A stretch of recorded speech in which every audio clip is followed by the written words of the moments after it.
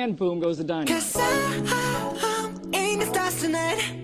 So watch me bring the fire, set the night light. Shoes on, get up in the morning, cup of milk, let's rock and roll. Kink out, kick the drum, rolling on like a rolling stone. Sing song when I'm walking home, jump up to the top of the brown. Ding dong, call me on my phone, nice tea, and I'll get my ping pong. This is getting heavy, can't hear the bass, boom, I'm ready. Life is sweet as honey, yeah, this beat shit like money. This don't overload, I'm into that, I'm good to go, I'm diamond, you know I glow. Hey, so let's go. 'Cause I'm in the stars tonight, so watch me bring the fire, set the night light. Hey, shining through the city with a little funky soul. So I'ma light it up like dynamite. Whoa. Good evening, and welcome to episode 56 of Boom Goes the Dynamite, the AEW Dynamite review show here on the PWOM Podcast Network. I'm Jeffrey. With me tonight is Paul Sebastian. Paul, how you doing, man? Jeff, we better make this quick. I have a bake sale to get back to. Okay. A bake sale? You didn't? Oh, well, we'll get to that. Let's. Yeah, did I miss something? Did I miss a joke? I always you miss- missed something. I always miss the joke. Oh, I can't wait to get you really mad on this podcast. Hell yeah! Oh, good. Yeah, that is that goes extremely well every time. I can't wait to get you mad on this podcast. It's one of my favorite things to do. You know, I was just sitting here thinking about doing the podcast before you called me to start the podcast, and I was like, man, I hope I can really piss Jeff off. And you have given me a golden opportunity brought down from the rafters. Darby Allin came down from the top of a church and gave it to me. And I will take it. I will run with it, and I'm very excited. Really quick though, before we talk about this, I just want to talk about a thing that I'm doing in addition to this podcast. Something I started to do on my Twitch stream today was watch Steve Austin's Broken Skull Challenge. Have you seen this? I've heard about it. I've never actually watched it. Have you seen this? Have you heard about this? Jesus Christ. Don't slip back into Ben Shapiro. Have you seen this? Have you heard about this? That's Jay Leno. Oh God. Anyways, and that's what they want. No, I'm not gonna do a Ben Shapiro. No, Steve Austin's fucking Aquaman, Ben. God, that's so good. Every time I see H Bomber like that bit come up, I stop, I watch it, and I laugh. It's so good. It is really good. Shout out H Bomber guy. H Bomber rocks. What a good dude. But okay, so I started watching Steve Austin's Broken Skull Challenge, and it's basically MAGA XC. It's most extreme MAGA elimination challenge. Oh no. That's the best way I can put it, and it rules. It's so good. It's just a bunch of like testosteroned out dipshits, but also a bunch of ladies too. And they're just all like super alpha, like CrossFit people and MMA fighters and shit. And they're just doing these physical challenges while Steve Austin yells at them. It's wonderful. Okay. I can't believe I didn't watch it when it was out because it's so fun. Well, you know, everybody needs a hobby, right? I mean, here's the thing, though. If you're like working out or doing like CrossFit or like physical stuff and Steve Austin was next to you yelling at you, I feel like there's no task you couldn't complete.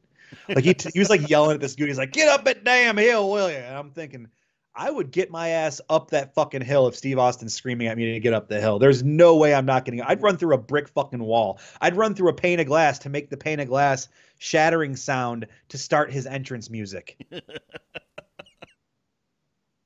You know, that was the, you know, that despite WrestleMania 13 being hot garbage, that match rules, and that entrance has a lot to do with it.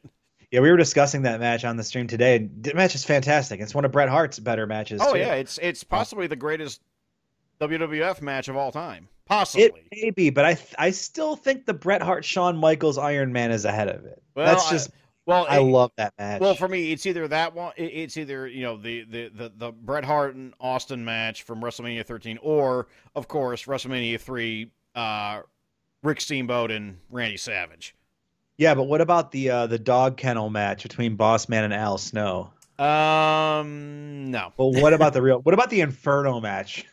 I'll be real. I thought the Inferno match rocked. I watched it again as an adult. It's dumb as shit. But when you were a kid, like you gotta understand, I was a small child when that came out.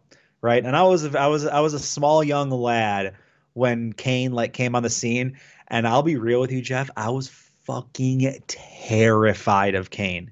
Kane scared the shit out of me. Okay, well, you know what? But by the time that Inferno match had come around, I had already seen the match in FMW where I think it was Onita and I think it was God, I can't remember who it was. Maybe Tiger Jeet Singh. But like the ring actually caught, they set the ring on fire and it almost ended badly. Fantastic. I mean, hey, we might see Darby Allin do it. He was setting himself on fire in a vignette. We'll get to the Darby Allin vignette, but people were on fire. It was like a Rammstein concert. You know what? I missed that. You missed the Darby Allin vignette? It must have been while I was taking my dogs out. Briefly. All right, it was right before the main event. So let's get to that. Yeah, then it was. Then I missed it. So I thought it was during a commercial. So do the cool segue and let's talk about wrestling. Okay, did you watch Dark this week? I didn't. I was streaming other shit, and I just never got. I am just gonna quit asking if you watched Dark then. No, keep asking me because it inspires me, and one day I'll say yes, and I'll shock the world. Okay, well, with that, let's go live. These are important. To Daly's Place in Jacksonville, Florida, for episode 56 of AEW Dynamite. Your hosts, Jim Ross, Tony Schiavone, and Excalibur, and we cut right into a match between your AEW World Tag Team Champions, the Executive Vice Presidents Matt and Nick Jackson, the Young Bucks, against, hold on, I gotta get their names here, Darius and Dante Martin, 21 and 19 years young, a.k.a. Top Flight. My first question is, I gotta know more about these masks that they were wearing in the footage.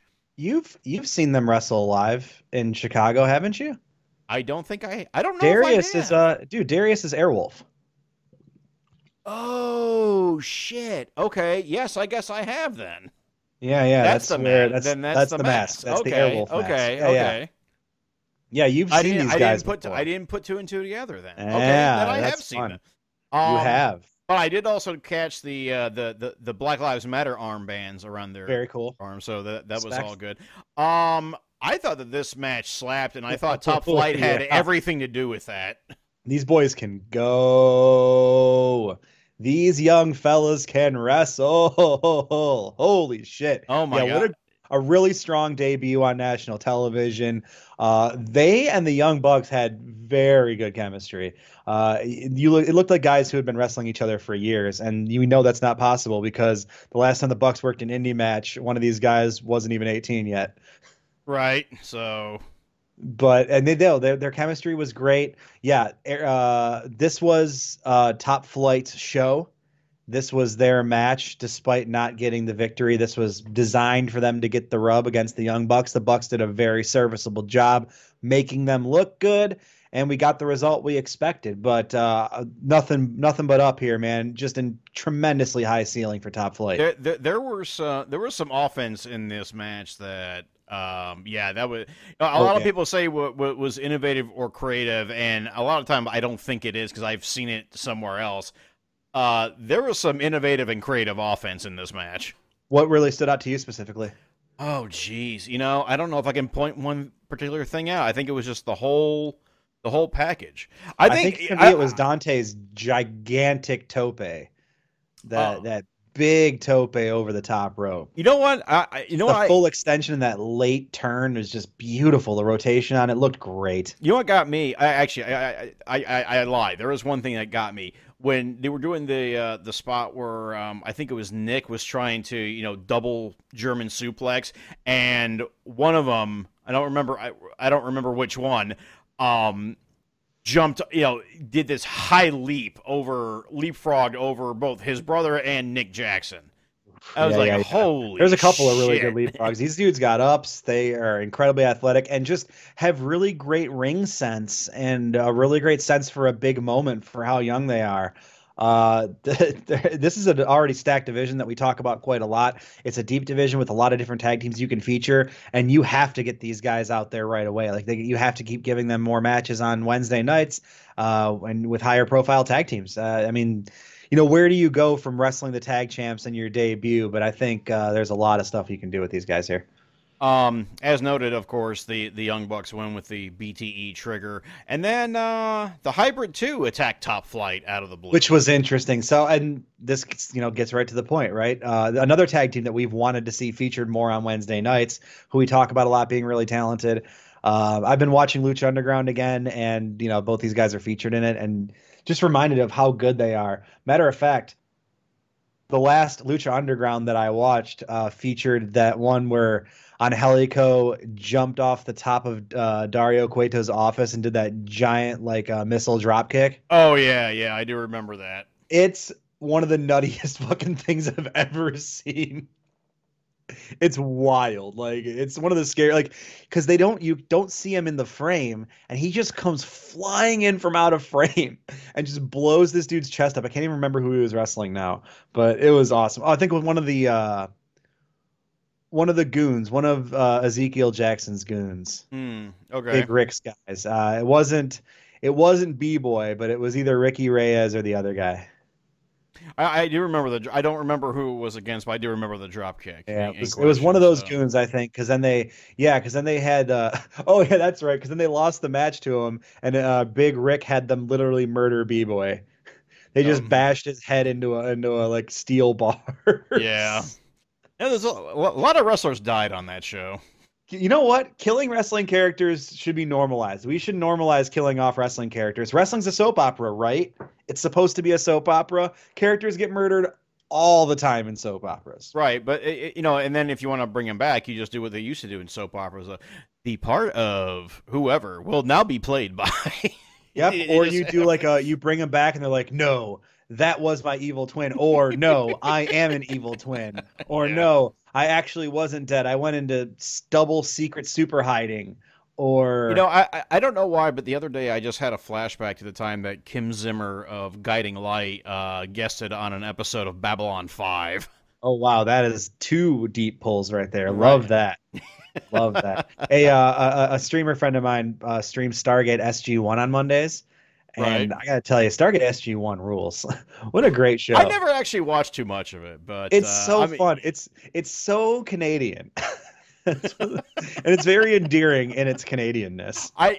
Even when Ben Browder and oh God, what's her name from? They were both in Farscape.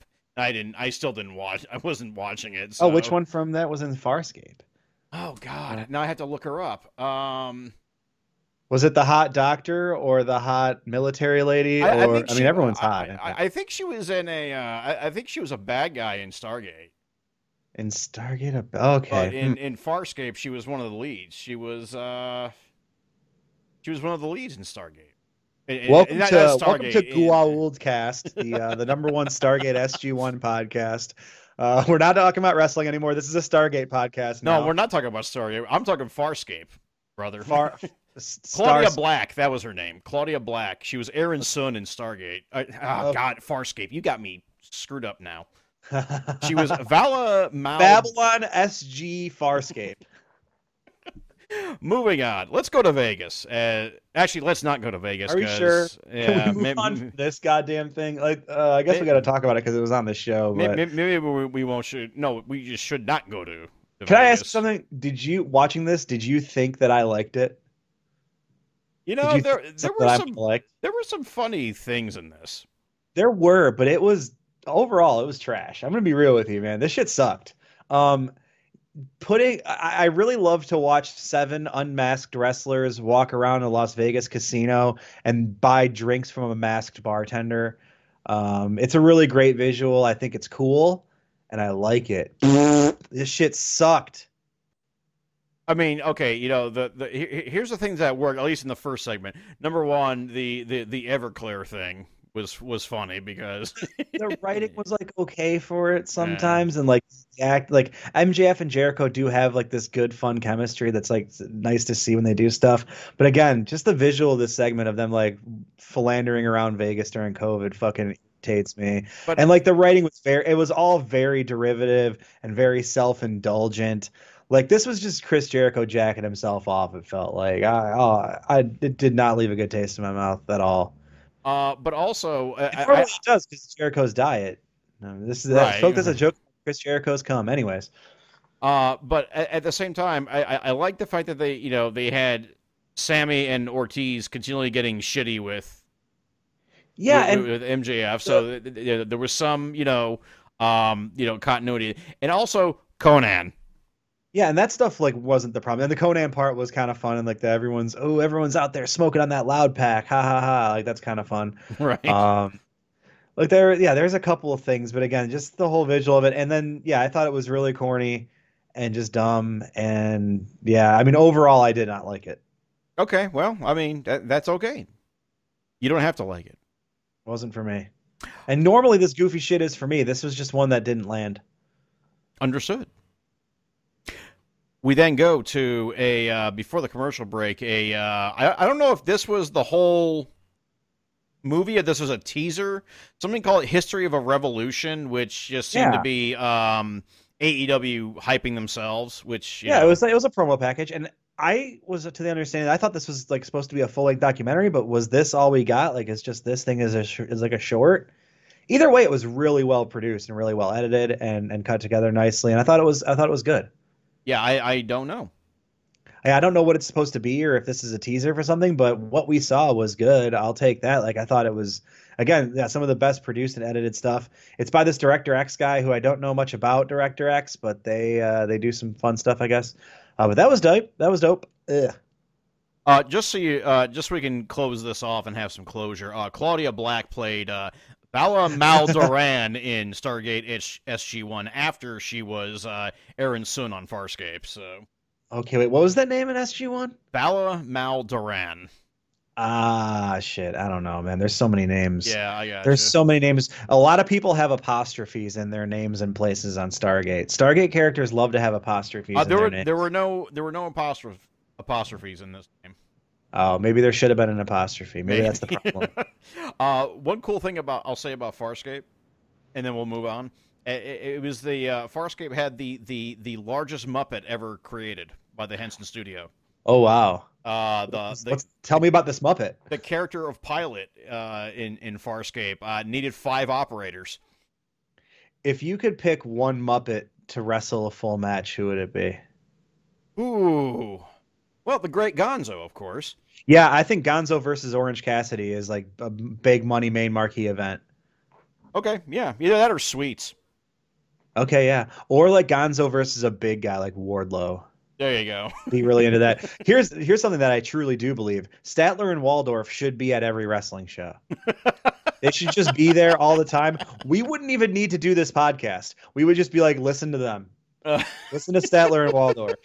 Imagine if Statler and Waldorf were at every wrestling show you ever attended. Oh, my goodness. There's a few of those. They would have actually improved it. Imagine Statler and Waldorf at Blackcraft. Oh, God. Moving on, we get a pre-tape promo with Jon Moxley. And, hey, congratulations to Jon Moxley and Renee Young. Folks, they're making a baby. Folks, Jon Moxley had sex. Congrats on the sex, Jon Moxley. But no, in all seriousness, congratulations. I like how Jon Moxley came out for his promo and just recited the lyrics to "I Just Had Sex by the Lonely Island." Could you imagine? He'd be like, "I just had sex, and it felt so good. It felt really good when I did it with my penis." This would not be the first Lonely Island reference on this show either.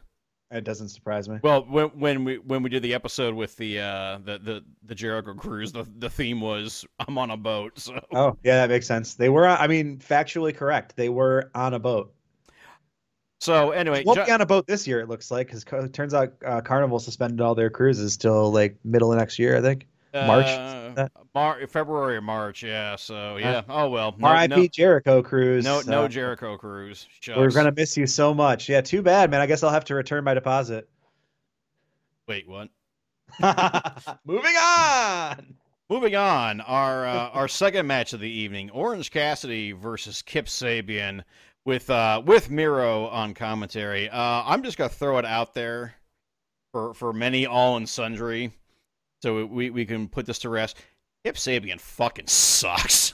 Kip Sabian doesn't suck necessarily. He blows. This match was awful. It wasn't a very good match. I hated this. I thought this match was awful. There was one bright spot in this match to me, like one very glaring bright spot, and it was when Penelope Ford was like trying to run interference and had her hands up in the air, and Orange Cassidy gave her a nice little double patty cake high five. That was good. Everything else that was good, but everything else was complete trash. Yeah, I mean, it was a match. It's whatever. We should let them get back to what everyone was doing in the first place, but no, we're here now. Yep, we have it. So Cassidy wins with a mouse trap. Miro immediately leaves the commentary desk to do a little beatdown. Best friends come out, and the feud continues. What'd you think of Miro on commentary? He needs some work, but I mean, it was okay. I think he has a really pleasant voice. It's probably why he's such a good voice, but like, I like hearing him talk. So yeah, I hope we hear him more and he gets the chance to grow as a commentator a little bit, because I think he could be a good guest commentator with the right seasoning. He could be. Hey, did you know Claudia Black was also in Pitch Black? Oh, I like Pitch Black. She was Shaza in Pitch Black. I don't know if I remember specific characters besides what. Besides Riddick. Besides Riddick, I mean, what else? Riddick, and then there's like the young girl character who ends up becoming like older and cool in the Chronicles of Riddick, right? Yeah, I don't think that was her. Like that. Yeah, I don't think that was her. No. So, anyway, what do you think of the third Riddick movie? Just Riddick. It was okay. I still nail my Colors of the Mask for Pitch Black. Yeah, Pitch Black. Oh well, Pitch Black is more of a straight horror movie. In comparison to the other two that have like the other two are good, but again, as far as Pitch Black, I appreciated that more because it was just so unexpected. Yeah, I think in a lot of ways. Radha Mitchell also very good. Right. Very good. Yes. So then we get to the Jon Moxley and Kenny Omega contract signing, except we don't, because apparently Mox was attacked backstage and was knocked the fuck out. Yeah, and he was out, like nosebleed, like we need to get him on a stabilizer. Yeah. Hey, just to circle this back before it leaves my very stoned brain real quick, what about Vin Diesel as Riddick versus The Rock as Hobbs in a Butcher Bay match? Just something to think about. It could like get dark, and like The Rock could have night vision, and Vin Diesel can do the thing with his eyes. Yeah, there you go. In the thing with his eyes match. Yeah, the thing with his eyes on a pole match. Oh God. Kenny, into that box of gimmicks. It's a podcast. So Kenny Omega signs the contract anyway, and tries to say that Mox is ducking Kenny. Referencing the contract though. Like it felt like he was writing a lot down there. Yeah, he did. Well, I think he had to print his name and then sign it. Is that what it was? Is that what you think? Because he so. pulled the cap off the pen. He didn't want to kayfabe it. He wanted to actually write stuff down. You know what I thought is that he was maybe writing out the entire thing that Justin Roberts says for his entrance. he just has to write it out like at the beginning of like all of his signatures. He's like Daenerys Targaryen, like he has to be announced everywhere and like has to do the full thing. Okay, all right, but yeah, either way, we should still have the match on the second. I can't see why we won't. Yeah, who do you think beat up Moxley? I think Kenny did. You think Kenny did? I think Kenny did. Oh, interesting. See, I don't think Kenny did. I think Kenny did. Okay. My guy, do you think we'll find out in a timely fashion before this match? Well, I hope so, because they only got like one more episode of Dynamite before the match happens. So that is true. That is true. We're winter. I mean, of course, I'm making Game of Thrones references because winter is coming. Yeah, you think they're going to get a cease and desist from HBO before this match goes on? Boy, I don't know. They're going for it. Didn't we talk about George R. Wasn't it last episode we talked about George R. Martin? Oh, absolutely. And I've been talking about it on my stream too because I was showing people my giant lore book, The Book of Ice and Fire. It's the Game of Thrones lore book. All right. We then go back to your favorite segment of the night, the part 2 of the Inner Circle in Vegas. And holy Jesus, are we back? Do we have reference Orama? This one was somehow worse than the first part. No, I can tell you why it was somehow worse. It was they just literally did The Hangover. They literally did The Hangover, and including Just- why is there a it- toaster on the floor? There's a toaster on the floor. They did the whole Sammy Guevara as Zach Galifianakis, the I'll cut myself thing, like literally word for word, line for line, just lifted the whole script, and finished it off with Hornswoggle in a diaper. Yeah. So here's a funny thing that happened. I was outside tending to some delicious leg of lamb on the grill. Ooh. I know it turned out great. Ooh. So I was just mint jelly? wrapping that. No mint jelly. I should do that next time. I did you a gotta curry. have mint jelly with. I did lamb. like a curry lamb with like a curry Oh. rice pilaf. It was nice. It was quite nice. I had some good Indian food Friday night. Ooh man, there's just no good Indian food out here. I'd have to go to like a fucking Atlanta for that. It's just Yeah. one thing Anyway, I miss about so Chicago. So wait, where was I? I was talking about this delicious leg of lamb. So yeah, so I was outside and I come back in and I asked my girlfriend what I missed, and she was like, "Oh, a little person in a diaper." And I go, "It wasn't Hornswoggle, was it?" She says, "I don't know. He had long hair and a lot of tattoos." I was like, "Oh no, it was it was Hornswoggle." Hornswoggle. And then I saw the picture online after. But when she said little person in a diaper was in this segment, I immediately was like, "Oh, it was fucking Hornswoggle, wasn't it?" Oh Jesus, God. Hornswoggle's a super nice guy, though. He's very cool. He's a funny dude. Respect to Hornswoggle. Get And- the bet. yeah, Had a nice- but then we transitioned to Chris Jericho at the commentary table, just straight up saying, "Yeah, me and Jake Hager are gonna proselytize about how the election's a fraud on next week's episode of Dynamite." Oh wait, no, they said they were gonna have a match with Daniel with the Addiction, Daniels and Kazarian. They're gonna stop the steal. They're gonna stop SCU from stealing their positive results. They're not gonna it's okay, because if they lose, they're gonna convince the AEW board not to certify the results. Yeah, that's right. Our third match of the evening. I guarantee you they're gonna lose that match, and Jericho's immediately gonna go on Twitter and go, "I won that match" in all caps. Oh yeah. I said it here. Just know that I said that here. Our third match of the evening, we have The Blade versus the return of Billy the Fish himself, Woo! the Bastard Pack. One corner is in the ring. This match was great. I This was- love this match. It was just really great to see Pac back in the ring, man. It's been a long time. It's like he never left. 50 right? odd days, yeah. And no ring rust here, obviously. He was right on it. Blade gave him a really good match. Just fun to see him, man. And ending with the shooting star instead of the black arrow that everyone was expecting, I thought was a nice touch. Well, shooting star into the brutalizer, yes. Into the brutalizer, but he usually does the black arrow, like black arrow onto the back end of the brutalizer. But he doesn't do the black arrow, which I thought was a good, classic heel. He truly is a bastard. That's right. He knows it's what we want, and he took the extra time to set up just to make sure we all knew he was going for the black arrow, and then just did the shooting star instead. Love it. Just love it. Love everything about it. But afterwards, the Butcher attacks Pac, and then we get Eddie Kingston mouthing off, and then we get the rescue from both Rey Fenix. Well, we get Rey Fenix. Yes.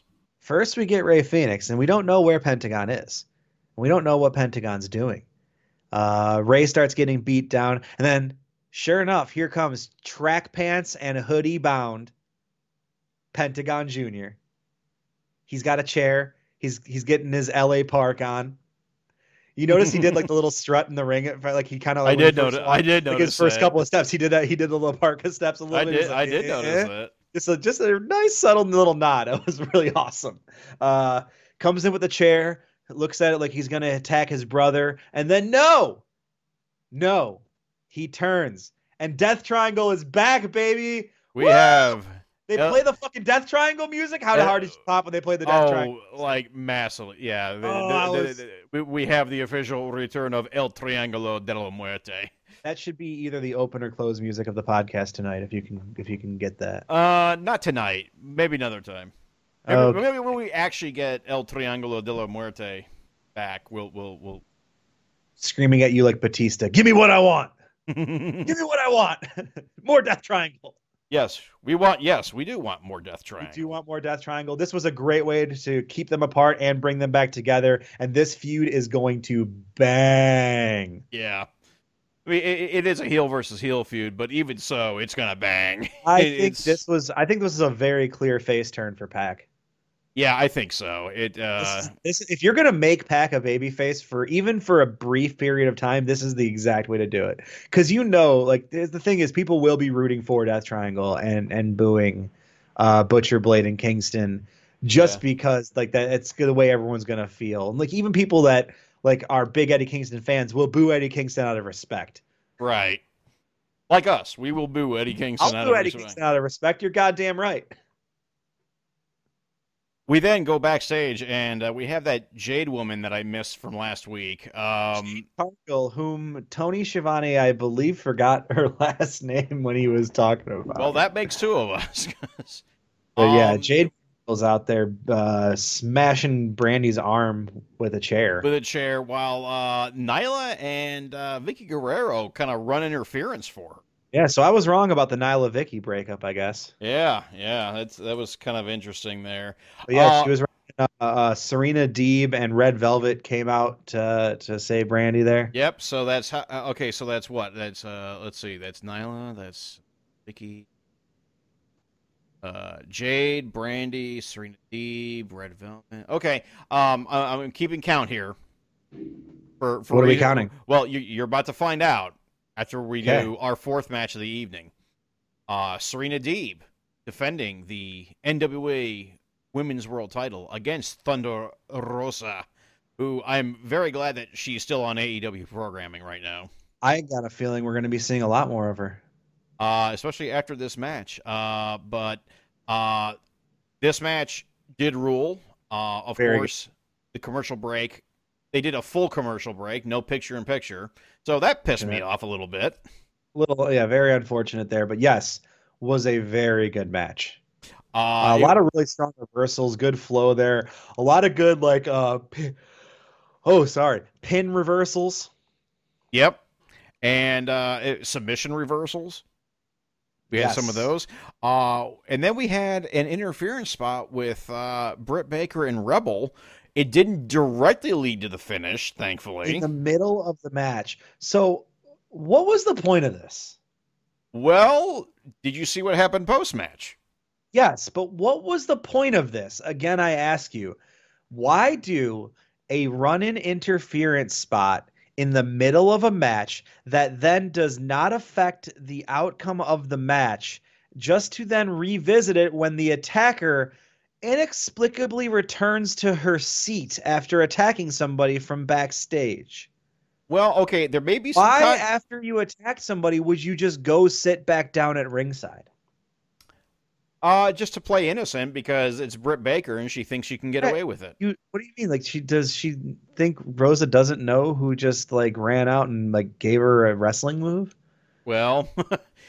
But, the real reason, of course, is to stoke this feud now because, so we get to this ending spot where Thunder Rosa and Britt Baker, try to beat the shit out of each other. Right. So, again, why not just have Britt interfere at the end of the match so Rosa loses and then they fight? Well, you know what? That's a good question. I'm going to guess maybe because they didn't want a complete fuck finish. I guess not, but if you're gonna have the interference spot, just do that's a half measure to me. It just feels cowardly. It's cowardly storytelling, and it feels this is like WWE shit to me when I see stuff like this, and it's the kind of stuff that has irritated mainstream wrestling fans, and I just don't see a reason. The story's right there in front of you. You're trying to outthink yourself by doing it this way. Okay, perhaps, but are you excited for a Thunder Rosa Britt Baker feud? Oh, yeah. I mean, I think the matches will be fine. I just didn't think this. I mean, this is a podcast, so I'm nitpicking on purpose. But I do think that, with giving things too much scrutiny is the whole point of doing a podcast about this wrestling show every week, right? Well, so I want to make that and the diversions we go into. Yeah. Oh, I thought you were about to say diversity, which would have been even funnier. Well, but on that note, okay, so I counted 6 women in the previous segment. So Serena Deeb was in this segment, so we don't count her. So with Thunder Rosa, Britt Baker, and Rebel, That makes Rebel Reba. Rebel Reba. That makes 9 women on 2 different segments on Dynamite. That is the most women featured in segments on Dynamite in a central role in months. Yeah. Wow. Cool. Great job. Great job, AEW. Yeah. Yeah. Maybe we should keep this up a little bit. Ooh, maybe making it tangible, I think, is important. And, one match and one segment. However, there is something exciting with the women's division we're going to get to. But, the matches will be good. Britt Baker and Rosa will give us a good feud. So that I'm excited about. I just, the pacing and the timing and the placement of these, dusty spots in the match were weird to me. Is that thing you were excited about in the women's division? Was that teased in this next segment in which John Silver and Anna Jay of the Dark Order reveal that Anna Jay has challenged Hikaru Shida for the AEW Women's World Title for next week? Yes, on Dynamite? Sir. Let's go. Someone we talk about a lot on this podcast who needs to be featured more in wrestling matches on Wednesday nights. Hey, what better way to get featured than a title shot, brother? Hey, I'm with you. One question. Where the fuck has Brody Lee been? I don't know. Is he injured or something? I feel like we would have heard about it if Brody Lee was hurt, right? You think so? You would think so. I don't know if they're keeping him off TV on purpose because the last time he was on was a dog collar match, right? Yeah, and he was a bloody goddamn mess. So I guess that's an understandable way to keep him off TV until they bring him back for something big. And that's fine too. John Silver's holding it down. That's for sure. He's been a lot of fun. He's been very entertaining since he's really hit his stride here. Boy, yeah, his promo skills have shot through the roof. Yep. The weird energy he brings in contrast to his Dark Order compatriots. Weird energy. That's a good way of putting it. He's got an energy about him that cuts a different figure than some of the other members of Dark Order. Anna Jay's confidence growing stronger. I like this edge to the character. So this is going to be fun. I'm really excited to see her get featured in a match with an incredible wrestler in Hikaru Shida. They've wrestled before. Shida won. It wasn't a super long match or anything like that. It was on AEW Dark months back. But this is a different Anna Jay now. With someone this inexperienced, a few months is a long time for her. And she's getting a lot better really quickly and been surrounded by a lot of very, very talented wrestlers. So I'm really excited to see her in-ring improvement against Shida next week. Okay, so before we get to the main event, I'm just going to remind you, because you seem to have forgotten about this bake sale thing. Oh, so this was during this match, the aforementioned women's championship match. Tony Schiavone plugged AEW heels. Right. Okay, I remember that. Listen to AEW heels. There was a pause, and Jim Ross says, "You think they got bake sale? They do bake sales over there?" Oh, good Lord. There was a couple of, he dropped a couple of Jezebels during the broadcast, too. The Jezebel thing I don't get so mad about because I used to have a dog named Jezebel, so. Well, right, but, I mean, come on, man. It's a biblical term.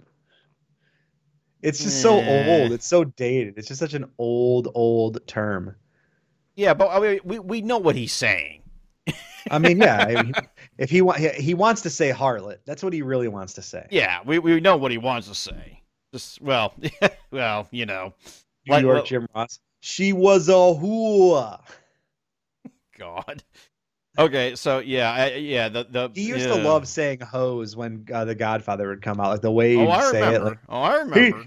He's bringing a hose out here. Oh wait, are you sure you're not confusing him for Lawler?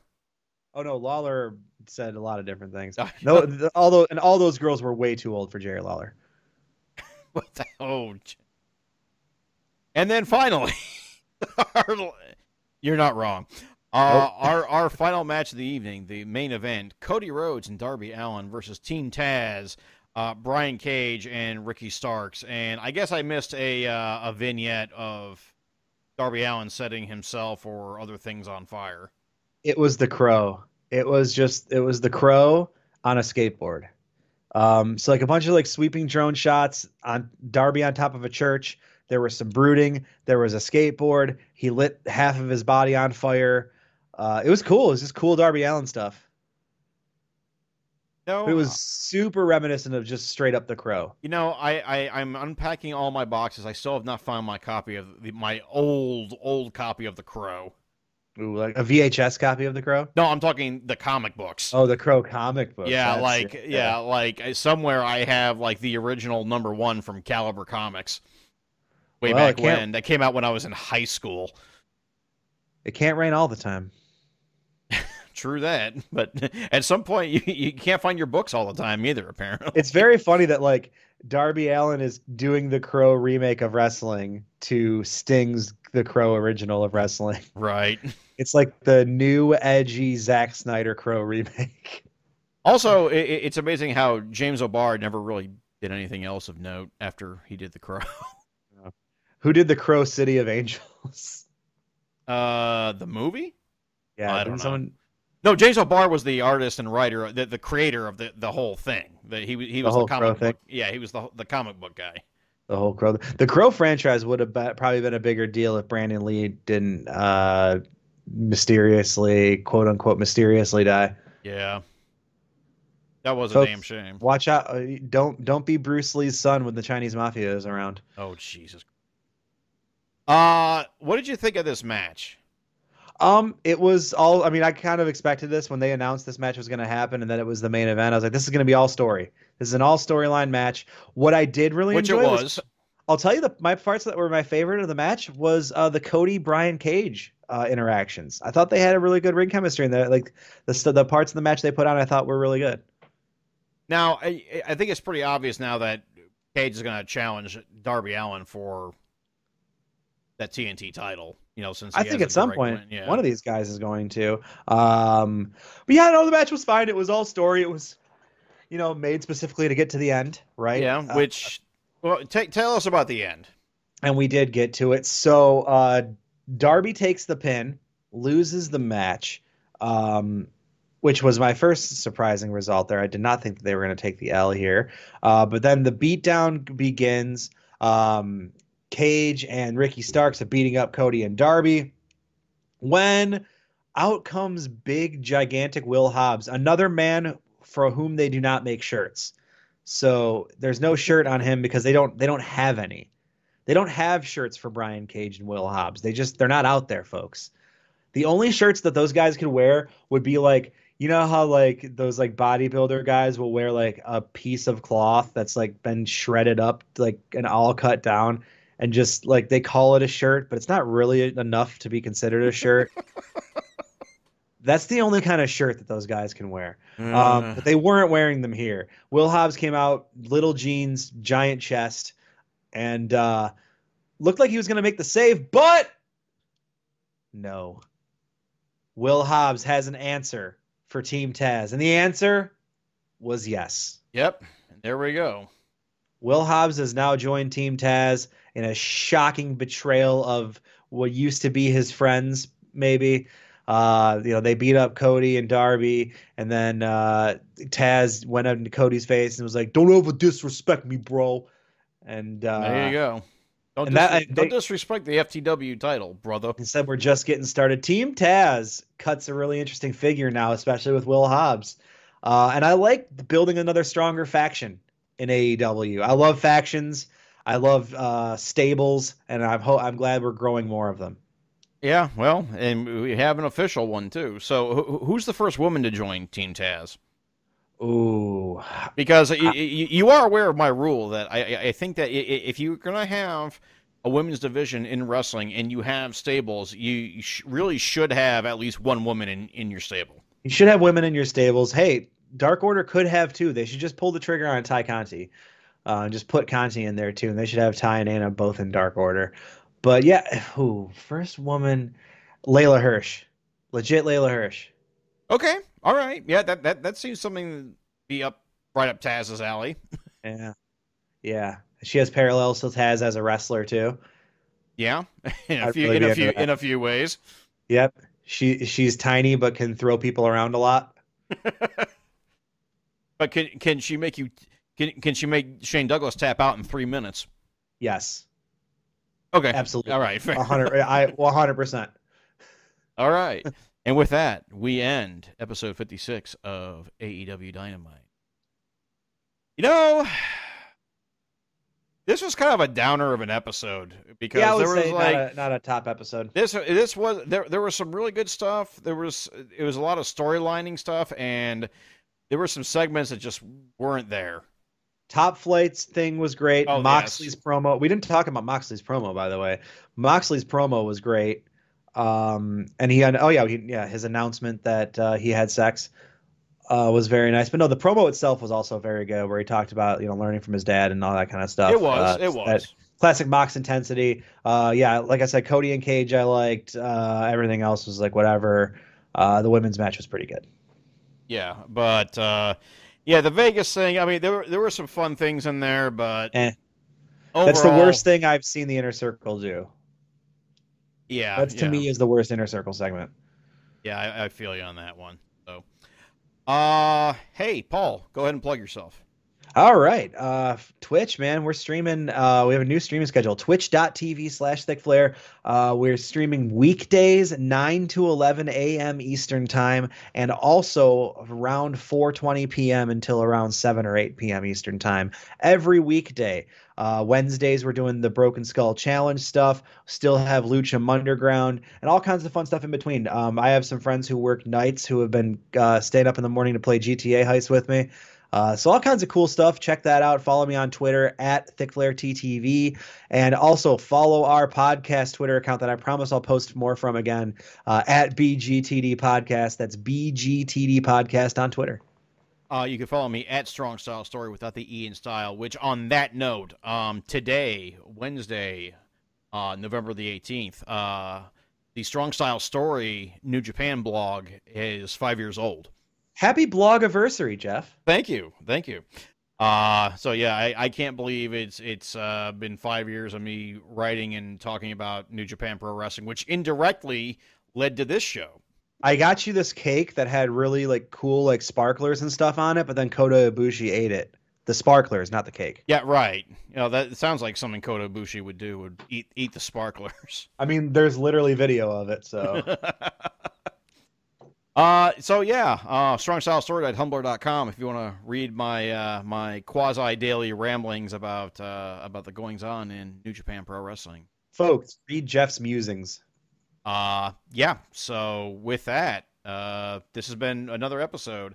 I know this week here on this network, the boys of Days of Thunder, Dave Ryan and Staggerly Malone, are getting to the episodes of Thunder that I was actually in attendance for.